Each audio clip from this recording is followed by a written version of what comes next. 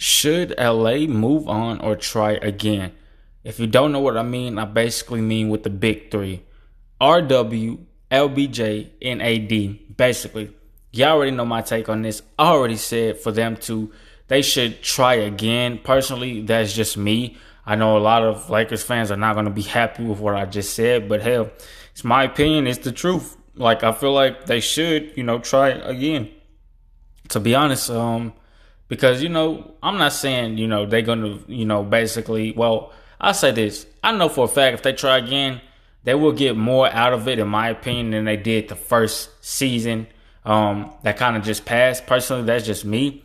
And like I said, if Russell Westbrook works on his athleticism, his shooting, then he can start running more, getting to the basket more. If Anthony Davis starts getting starts losing some weight, he will stop getting basically injured, a lot more. Or he won't be injured a lot more, I should say. LeBron James really doesn't need to do anything, but if I was LeBron James, I would, not try to be, playing the whole playing the whole 4 quarters in the game, since I'm finna turn 38. But aside from that, LeBron James is doing his damn thing. So much respect to him.